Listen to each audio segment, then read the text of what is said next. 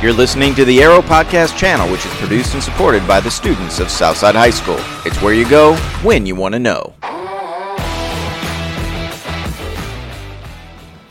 Hey y'all, welcome to Life Lessons with Liv. Today I'm going to talk about teens, self-esteem, and self-respect.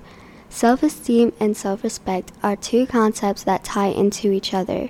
I feel that teens are trying too hard to fit in with society today. Teens go on social media and see these quote-unquote perfect people and beat themselves up about it to either try to look like them or because they don't like the way they look.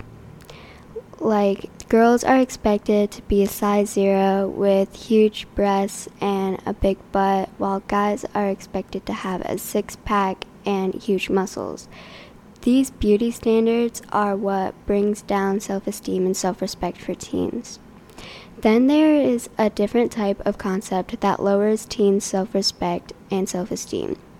This concept is peer pressure. Teens usually give in to peer pressure to fit in with their peers in order to be liked.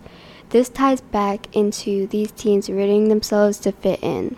It's unhealthy and it can ruin their mental health. Teens already have mental health problems with stress from school and possibly their home lives.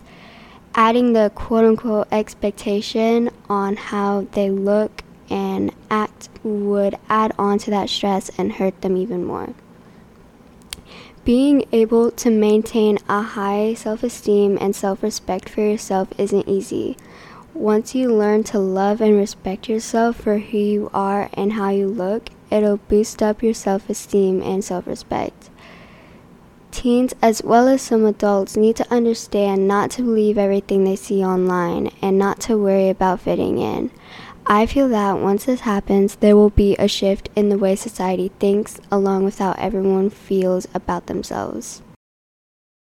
That's all for today's life lesson. I'll see you next time.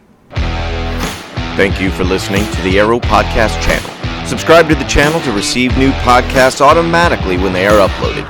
The Arrow Podcast channel is where you go when you want to know.